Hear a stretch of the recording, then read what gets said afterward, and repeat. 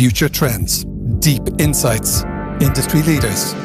This is the iGaming Next podcast with your host, Pierre Lind. Hello, iGaming Intelligentsia. Before we start today's podcast, here is a message from our sponsors. The iGaming Next podcast is made possible with the support from our sponsors at Pragmatic Solutions, leaders in intelligent platform technology. I've been working with Ashley, Lewis and the guys over at Pragmatic Solutions over the last year, and as the early supporter of this podcast, I cannot recommend them enough. The Pragmatic Solutions player account management platform is an incredibly powerful technology stack for today's gaming business. Their modern modular platform provides all the core services to power your business, and their SaaS licensing model allows you to reduce cost and accelerate your strategic goals. Enterprise technology with decades of operational know-how at scale built in. Upgrade your business to the Pragmatic Solutions PAM platform.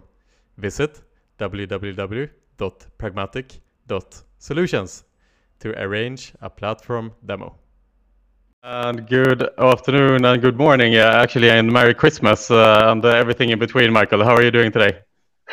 Good morning, good afternoon, Pierre, and Merry Christmas. I'm doing excellent. How are things on your side? I'm very good, actually. And as you can see here, even not sponsored by Fast Track today, but for those of you who are watching the video stream, I'm sitting in my ugly Christmas sweater, which, if I may try here, is having some Christmas lights on the sweater today. It lights up as well. That's we're fancy. Getting into the spirits. I cannot compete with this.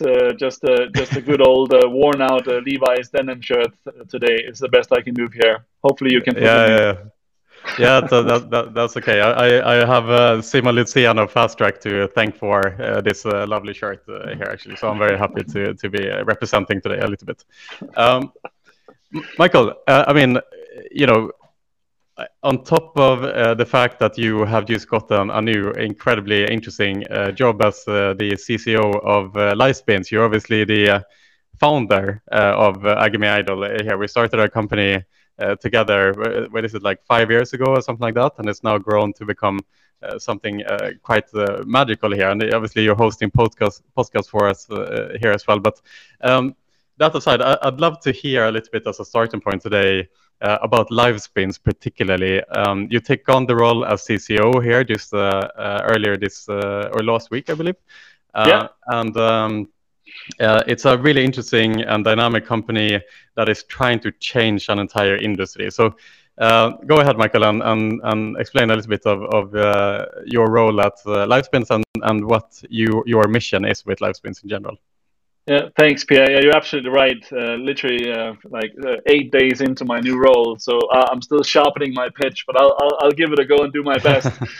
No, very good. Yeah, no, you're absolutely right. I think what we're trying to do at Livespins is effectively create a new category of gameplay in the industry, which is very much focused around sort of shared game experiences. So to explain it in the briefest way possible, we're effectively taking the good old bet behind mechanic that you would know from land-based casino behind a roulette or a blackjack table, and effectively smashing that together with the dynamic and complex community-driven sort of live streaming world, if you will. So effectively, in short, you would be betting behind a streamer together with a lot of other players. And whatever outcome the streamer gets by way of multiplier, you and the rest of the players will also get. So yeah, bet behind mechanic at its simplest, basically. That's the short intro, I guess. Awesome. And this is not an operator, right? Like you're a supplier offering this product to operators. Yeah, correct. So we're a B2B supplier offering this to operators. We're currently in closed beta testing, and we look forward to onboarding the first operators end of Q1, beginning of Q2 next year. Awesome. And if I understand it correctly, Michael, I mean, this idea is born through this trend that has been emerging in the last couple of years, where Twitch has become really popular in the gaming segment, and then that has kind of flooded over to a really vibrant scene of slot streamers, right? And the popularity of those slot streamers seems to be what is the foundation to the thought of this product. Can you talk about that a bit more? Like what is it that makes Twitch slots streaming so attractive? Yeah, no, absolutely. No, I definitely Twitch and casino streaming has a big role to play here. But I mean, we're looking at, it's not only that, right? We're looking across at the globe and seeing what sort of consumers are doing, right? We're seeing trends such as even brand research. Instead of searching on Google, people are learning more about products and brands through social media. You will be typing it into Facebook or TikTok or Instagram or whatever is your preferred channel. So much more use of social media, and Google is starting to feel a bit old school. We're also is SEO dead? Finally, I'm not going to comment on that one, Pierre. No, it's absolutely not. But we think that's really interesting. Also looking a lot to Asia and sort of the social commerce movement. So I don't know if you know, but more than 1/3 of all online shopping in Asia is now happening through social shopping. So effectively watching an influencer on TikTok or whatever, and you can buy the product seamlessly through the social media channel. So one-third of all online commerce is now being bought that way. And we are seeing that extending into the West. For example, in the UK, TikTok is making a big push for this as well. I think it was around, was it Black Friday or Cyber Monday? They had a big session with celebrities presenting products and stuff like that, and it was a massive success. So we expect that to come in more and more, and effectively making the Amazon shopping cart look extremely old school suddenly. Yeah. And yeah, no, of course, Twitch as well. I mean, the last 12 months, I think it was 280 million hours consumed on the slots category, which is just an absolutely insane amount. It's doubled over the last year, so it's definitely still growing strong. And if I should mention a few more, Apple launching SharePlay, so through FaceTime you can watch the same movie together. Yeah. Disney Plus has a group watch now, so sit in 20 different living rooms with each your bucket of popcorn, and you can watch the same movie, send reactions, and comment to each other. So this is coming, right? People want more shared group sort of entertainment experiences, and that's very much where Livespins is positioned as well. It's really interesting overall, and I remember watching Robin's presentation during iGaming Next when he talked about this phenomenon in Asia where much of the commerce is happening through live streams. I mean, I've never heard about that before, but when you see the product, it just makes so much sense. Like it's so organic in the way it happens, because people watch influencers online for years and years and years, but there hasn't been a fluent way to actually interact with those influencers and purchase whatever they are wearing or whatnot. And similarly on the Twitch side of things, it's like you watch and I find myself watching the gambling stream sometimes with like Rothstein and those guys on Twitter and Let's Give It a Spin and those guys from Casino Grounds, and it's a really interesting concept, and you can obviously chat and interact with the audience and with the streamers, but what has been missing is this join the thrill, so to say, and like back the streamers and actually be a part of it, right? Because not only is that exciting because you can enjoy the betting itself, but it just makes the community aspect and the discussions a lot more vibrant when you actually have skin in the game behind us. Like, what have you? But I'm really curious because at the same time, when you start losing like that that happy vibe can go south at the same time. And something I'm really curious about is like, how do you deal with the chat in the live streams not always being super positive, let's say? Yeah. No, absolutely. So there's obviously the basics around profanity filters and whatever sort of technical solutions you can make sure, and there will be moderation as well from our side.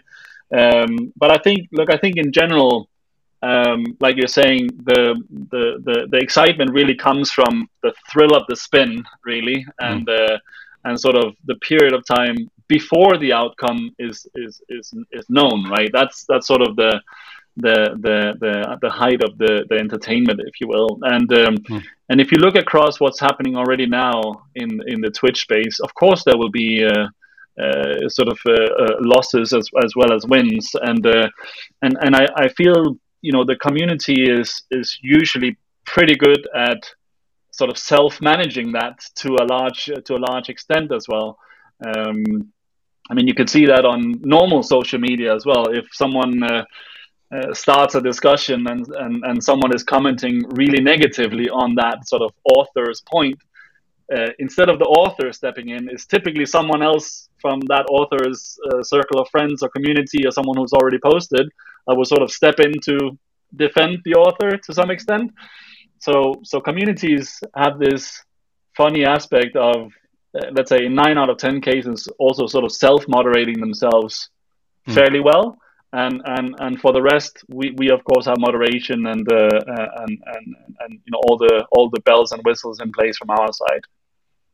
Yeah, exactly. I guess that is like a challenge still that Twitch has been cursed with in some extent, because when you become so big as Twitch is, it becomes much more difficult to live moderate, especially on like the smaller channels. Like there's been a lot of cases on Twitch where they kind of raid the smaller channels and stuff like that. And I guess that's where you guys have an advantage in that regard, right? Because you don't have a million different streamers at the same time. Like you can live moderate the few streamers that you are hosting, for example. That's how you get around that issue. Yeah, exactly. And there's also a massive difference that we own our own proprietary streaming platform, so we do not depend on Twitch as such. The streamers will be streaming through our platform, and by the very nature, that gives us sort of a better ability to moderate and monitor and make sure that whatever goes out is as good as possible. At the same time, it's also important to retain the authentic and sort of realistic community feel and streaming environment. Yeah, absolutely. And speaking about just how community aspect is built in general, I mean, this is from Twitch perspective, what really made Twitch is the fact that you have these atomic communities that are forming around particular streamers, right? So certain streamers, they would have the same audience every single day, and kind of the audience get to know each other during the streams, and it becomes like a really nice aspect where the streamer has this like really loyal following that is supporting them and that is promoting the stream for them, and so on and so forth. And so I'm curious to know as well, how do you view community building within the live streams, the live streams platform, in the sense that like is that very much up to the streamers themselves to maintain and build that community, or are you also looking to kind of alleviate that community aspect, or like promote that community aspect, let's say?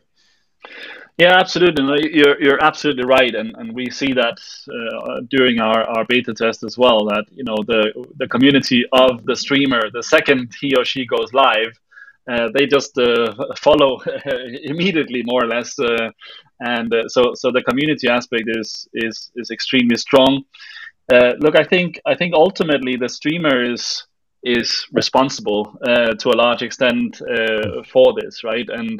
And responsible in the sense that the way they stream, how good they are at entertaining, how good they are at sort of interacting, using the chat functionality, having potentially in the future promotions or campaigns or something that can sort of bring people around the table, so to speak, is essential.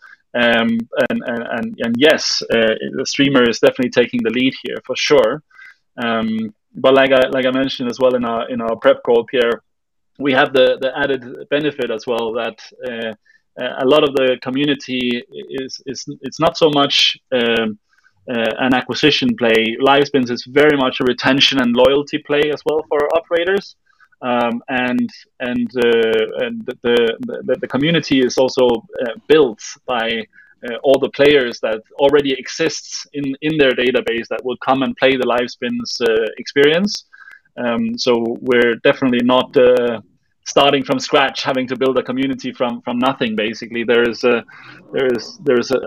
many aspects building the community at the same time, and it's a very dynamic environment. Yeah, absolutely. It makes the liquidity from the operators, and you don't need to think about, how are you going to attract your first player, because it would be promoted by the operators, of course. But something that I'm still quite curious about is like, that being said, from an operator point of view, you would think that, let's say that you attract a celebrity as a streamer, or like a really big streamer as a streamer within the platform.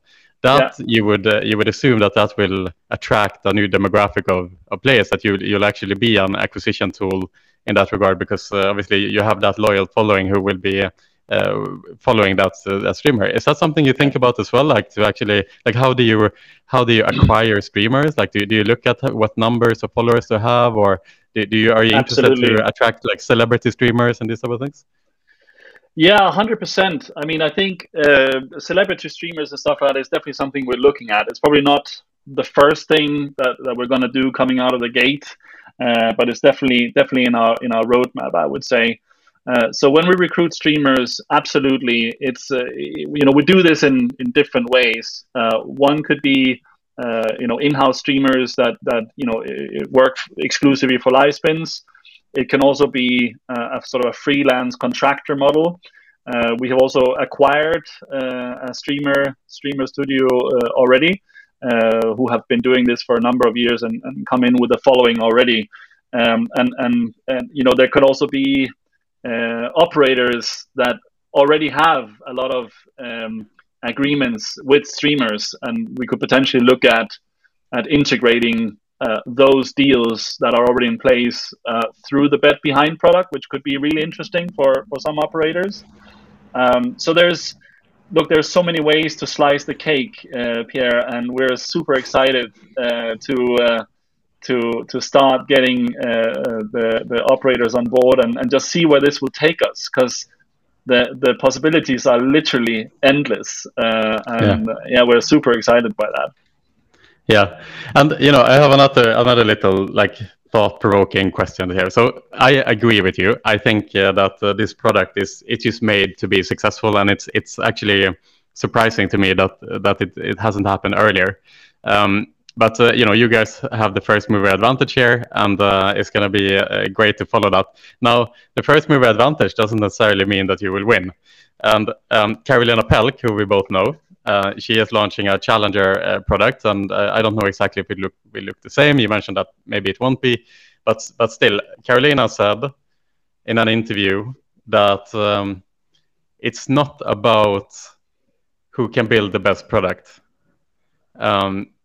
It is about who can build a community. That's what Carolina said. And if we now spin forward the tape a little bit, and we see, for example, the likes of Evolution, let's say, Evolution are carefully monitoring at the moment, I would think, how they can create shareholder value, and they were really successful in doing that a couple of years ago when they invented the game show category, for example. Yeah. Now you would think that the step for them to go into social is a pretty small step, and when they push the button, it's not that they will go in with like a little mini investments and do something half base. When they go in, they might go in fully, let's say, with all the resources and infrastructure that they have. So my question to you is, you have the first mover advantage. How do you maintain that advantage when inevitably other players will enter the market with similar products? Absolutely. Now, first of all, Pierre, so great question. And first of all, I know Carolina very well, and I think it's absolutely fantastic what they are doing as well. And I honestly think the more of us that push in this direction, the bigger this category is going to become, and the more everyone will win, because we strongly believe this is incremental value to the overall industry. This is a segment of players that are currently not finding exactly what they're looking for, and eventually they will drop out of the iGaming sort of business if we are not managing to innovate and serve them in a good way. So I mean, we jokingly say Gen Z. This is product for the young guys, or we get that pushback a lot, right? But we forget that Gen Z is now 35, 37 years of age and is now hitting the critical mass of operators and providers. So this is not only the young guys. So that was just the stepping point. The more people that push in this direction, the better for all of us, and together we win. But you're absolutely right. We're fortunate in terms of sort of being, having a product sort of live in beta testing now, soon opening up for external operators. But you need to innovate. You need to constantly be on the top of your game. Like, I fully agree with Carolina. The better you are at building community, the higher your chances is of winning. For sure, it's a crucial point.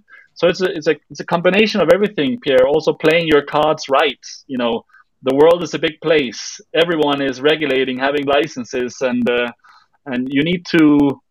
I think it was it Todd, I think, at iGaming Next, that was saying when an idea is born, it is so fragile, and you need to really, really foster it and take care of it, and make sure that it sort of grows into toddler stage. And for a young company, you also have to be extremely smart in the strategy that you take. If you try and take on the world in the first round, you are likely to spread yourself too thinly as well. So yes, it's community, but it's also product. It's also the strategy. It's also the innovation and sort of the roadmap that you will bring out in the future. So it's a symbiosis of many things, but community is definitely important. I fully agree with that, Pierre. Yeah. And I want to stay on that point a little bit, so on community building, because it's just something that interests me, not just looking at live spins and what you guys are doing. As you're saying, community building is one aspect, but it's not everything. I understand that too. For me, it's something that I'm focusing on a lot right now with iGaming Next, is trying to figure out how to build and maintain a community, and like what is the best way to build a community, and what is the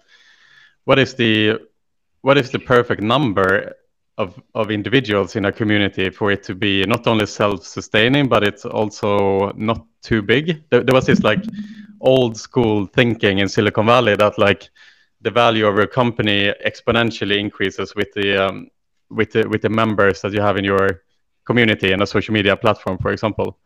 But if that would be true, then everyone would just shop on Amazon. Like there would be no Etsy, for example, because they would just grow exponentially and eat the whole cake. But instead, I think there is like an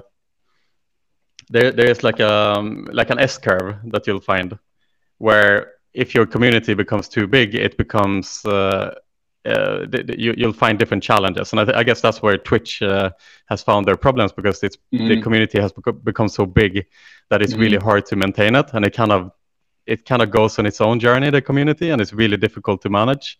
And so they've gotten like massive criticism for the nefarious activity that is taking place at Twitch. So I'm thinking about this for iGaming Next in general, like what are the best ways to build a community, and it leads to some like more thought-provoking questions that you can ask yourself. Like, for example, how have others managed to build a critical mass in our community? And I know that you are an avid marketer, and so your mind is quite creative. And so I would like to just challenge you with a question today, just to go on this interesting journey. Like, how do you build a community, and how has others done it in the past? Right. Sure. So without putting you too much on the spot here, Michael, but I love the example of Tinder, because Tinder is a perfect example of the cold start problem, which basically says that you can have the best business plan in the world, you can build the best product in the world, but if you don't have any people using it, then it's pretty useless. And so if you go on Tinder and no one is there, yeah, it doesn't matter how good the product is, because yeah, they don't have a community. And so when the founders of Tinder, they started Tinder, they came up with this idea. They asked themselves the question, like, how can we build a self-sustaining community? And they realized that they need something like 300 people, something like that, for the community to be thriving. Mm-hmm. And so I would like to just ask you here, because they came up with an absolutely genius, I mean, completely genius idea on how to build a self-sustaining Tinder community. But it's just an interesting, thought-provoking question, because at first glance, you know, it might seem difficult. Like, how do you create a community? How do you reach that critical number of users in a platform like Tinder, for it to be self-sustaining? So like I said, without putting you too much on the spot here, but it's just an interesting thought experiment. Like, what would be, like, for you as a marketer, like, if you got this task on your desk, like, how would you start brainstorming or go about a way to bring in people into your product if you are Tinder in 2014 or whatever it was when they became popular? Yeah, you are definitely putting me on the spot here. Yeah, I know. Or creativity or not here. It's been a long week. Look, it's an interesting question. I don't think there is one answer to that, right? One thing is for sure, an empty dating site or an empty hookup site is pretty boring, right? That's for sure. Look, I think. Like, do you go to the mass markets? Like, do you use the traditional channels? Like, or like, you know, what are the core principles of Tinder? Like, yeah. I mean, you know, so yes. The trick with a dating site or a Tinder site is to build critical mass, and you need to build it pretty much overnight because even the first users coming in, right, is, again, you have to come into something, or you would have some. So, you know, there's, you know, and also many startups. So Tinder back in 2014, I'm not familiar with their funding situation, but at least many startups are don't have a lot of financial strength, right? So so they don't have the luxury of just booking 7 million worth of TV advertising or mass media marketing and just going crazy. So they have to think sort of like organic bottom up approaches, right? So and not only that, but you know, it's a localized product as well. So even if there's a big community on Tinder, if they all spread out across the world or across the US, for example, that's not much of help either. They have to be in your vicinity, right? Yeah, unless they have a very good deal on flight tickets or something along the way here as well. They can sort of help with the travel arrangements. Exactly. No, absolutely. So look, I think you need to be fairly organic and grassroots around this, right? So what sort of simple mechanics can you build into the product? You know, hey, do you want to be a beta tester and sort of help us out? And you're along the early lines, and before you open up the gates, you build sort of an early adapter community of, like you're saying, 300 people. You start with one locality instead of spreading yourselves out too thinly, just to, you know, help yourself build critical mass. That could be one thing. So when you open up the gates, you already have the first sort of 300, 500, 1,000, you know, community members sort of secured. There's also the tech side of things, like, hey, why don't you connect your contact on your mobile phone to us, and you can tell this to your friends, and, you know, we'll give you a month for a free service or a year free service or whatever it is. and before you know it, 10% connects to their contact database, and you get the ripple effect, and it starts building out from there. Early promotions. I mean, there's a lot of things that you can do to sort of grow it organically, and sort of build your war chest. PR, obviously, the community aspect of it. Whatever you can do there to sort of pop up in relevant forums, communities, events that are happening. Dating has a big advantage because it's something, at least if you compare it to gambling, right? Because it's something that a lot of magazines and newspapers and forums want to write about, and it's okay to write about it, and it's something there's always statistics around, or you can be the source of statistics. So hey, Tinder says that you're much more likely to have a successful date if you do these top 5 things. This is what our membership says. They can be the source of very valuable statistics, and through that generate sort of easy PR, or not easy, but sort of easier than gambling. At least we can send out as many press releases as we want that someone just won 2 million euros on a jackpot, and the news outlets will completely ignore it because they've heard it a million times before, and they don't want to sort of promote gambling. So I guess Tinder has an advantage there. But anyway, so yeah, exactly. And I was thinking about this before I read the origin story, and I was thinking, Tinder, like I was drawing parallels to Facebook. Like Facebook started through a university, and it kind of spread within the university by itself to some extent, like without much promotion there. So they just kind of targeted one university as their atomic community, and then it spread to 2 universities, then 4, then 8, then 16, then outside the university, and they kind of went on that journey. And I was thinking, maybe that's how Tinder did it too. And it's like, true. Tinder was started by people who were active within a university, but they came up with just an genius idea, and it's so simple. Like I'm waiting for the gold nugget, Pierre, because you know this. I'm building it up. It up, but I bring up this example because the answers that you mention is like these are the intuitive answers that you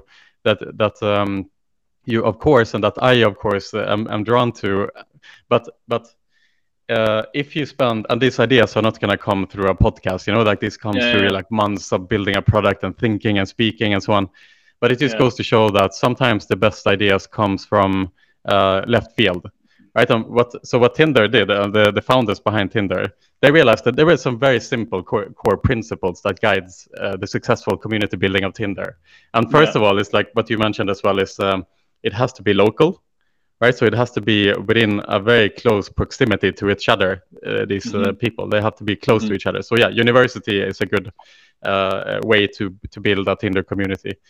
But then they realized something else, and that's the fact that at that time, the dating apps were quite like, you didn't really want to admit that you were on a dating app. Like Match.com and those type of things. Like it was like still taboo. If you fail, then you're on Match.com. It's like, you don't really tell your friends about it. You know what I mean? It's like, And so they realized they have to make it like, they have to reach the cool people. Then it's like, how do you reach the cool people with a dating app? Because generally you're attracting like the not so cool people. Or like the Match.com, it was like, if you're a hot girl, or like a hot guy for that matter, I don't know, more a hot girl, you would answer your emails in the day. And then you would go home and you would answer emails in the evening because you would have like 1,000 messages, right? So so from a product point of view, they realized, okay, we have to, we can't let everyone write to each other, and that's why you have to match in order to write to each other. But then how do you build a community? And the answer to that was they realized that let's go to the coolest person in the university, and we'll tell them that they should organize a party, and it's going to be like the sickest party. It's going to be a crazy party with like fucking lights and great Beyonce. DJ and free booze and free alcohol to everyone. And tell that person, invite like the 400 coolest people that you know in this university, and give this party for free. And what we're going to do is we're going to put a bouncer at the door, at the entrance, and anyone who comes, that bouncer is going to ask them to download Tinder. And the bouncer is going to tell them that everyone in this party is on Tinder. And if you want to meet someone at this party, if you actually want to chat with them, you can go on the app. And then you can swipe left, swipe right on the people that you like. And tomorrow, when you come home, you'll have the answers on who likes you and who you can continue chatting with on this party. And they would just go on and do that. They would just go on and organize parties and build this atomic community with the coolest people that they could find. And then clearly that is something that even the coolest people want to be a part of, because they get to speak to other other people that they are interested in and so on. And once they had that ball rolling, it became just an exponential growth within Tinder. I just thought that was genius, like from a growth marketing perspective. It's one of the coolest origin stories that I've ever heard. Yeah, I love that. That's fantastic. And again, it's just grassroots, right? It's just making your target small enough, but at the same time, like you're saying, working with the coolest people, being very, very clear about how you start a trend, reaching out to the early adapters and getting them to help you, bring you on your team and build that community aspect. Yeah, it's absolutely brilliant. And I think also, if I think about Tinder, they were also kind of the first sort of like hookup site as opposed to a dating site, right? Or at least it became that. I don't know if that was the intention from day one, but so they kind of created a new segment, if you will, or they were a first mover in that sort of space. And I think they were not shy about it. They were extremely authentic and sort of blunt about it, that this is what we are and this is what you could use our app for. And I think that keyword authenticity is just critical whenever you build communities. You spoke before about the S curve, and can communities become too large? And I think what I see around when people are trying to build communities, it's a little bit like they focus too much on the number and the volume. Like, what's the point of having an enormous community if half of them are not really interested in your product? You know what I mean? Of course, scale matters. Of course, it will sort of, the bigger you get, the bigger the authentic community will also get. So there's the snowball effect happening there as well. But I think it's important to stay true to yourself, always be authentic and sort of, be clear about who you are and what you stand for. And that will also bring not only volume, but also value, right? And the community that are there actually gets some value out of it. And I think that is a super important key for long-term community building, that you actually know who you are, who you want to reach, and provide those people with authentic, real value. If you can manage to do that, you will for sure build community over time. If you're trying to fake it, at least too much, maybe there is some element of faking it till you make it in the beginning to get the snowball rolling, right? To some extent, but authenticity goes hand in hand with community, if you ask me. Yeah, absolutely. I think you are spot on that regard, Mike. And to just to kind of prove that you're right, in a sense, look at the crypto community and how it functions in general. Like, what are the core principles of the cryptocurrency trend in general? And that is pure authenticity. If you think about it, that is literally why that segment works, and what upholds the crypto trend is the authenticity, because the blockchain is built on transparency.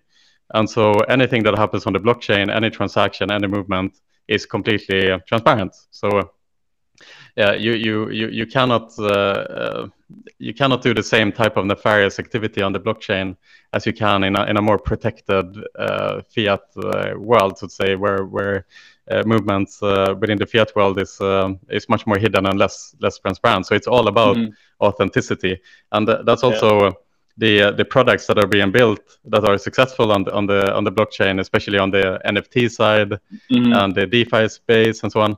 It's the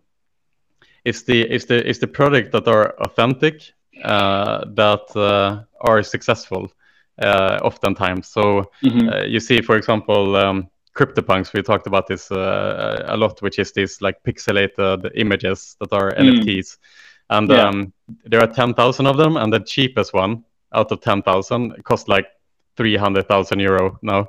$300,000. They go down a bit. They were like $450,000. Now they are under 300. So they are on discount at the moment. But they're cheap. They are cheap. It's only cost as much as my flat. But exactly. And the reason for its success is not only that they were first, but it was the fact that they gave out all the 10,000 CryptoPunks for free.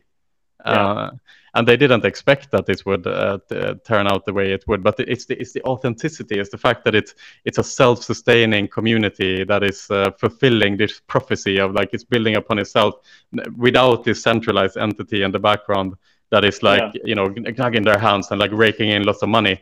Because the community doesn't like that. The community likes authenticity. They want they want themselves to be in charge, not the centralized entity. Yeah, absolutely. And I think unfortunately, in the short term, some people can build massive communities sort of either by buying their way to that, right? But my strong belief is that long term, it's the game is going to play out, and the ones that really has their heart in their game and delivers true value and are authentic, they're going to win long term. And that's definitely where Livespin sits. Absolutely. So final question for you today, Michael. Go for it. Livespins in 3 to 5 years time. How does the market look like, and where is your place in it? Easy question for being on the second week at work. Yeah, okay. So the market looks enormous in 3 to 5 years because the entire world will have regulated or be open to online gambling more or less. I think Livespins will have created a brand new category that is taking a significant share of wallet because that's what the mass player segment wants. They playing a normal solo session for games still has its right. Don't get me wrong. I think it will continue to be there, but there will definitely be a huge chunk of players that are just getting inspired by what Apple, Disney, TikTok, social shopping, you name it, and that will become the norm, and they will look for that experience when they want to do some online gaming and entertainment as well, and Livespins will be leading that category. Awesome.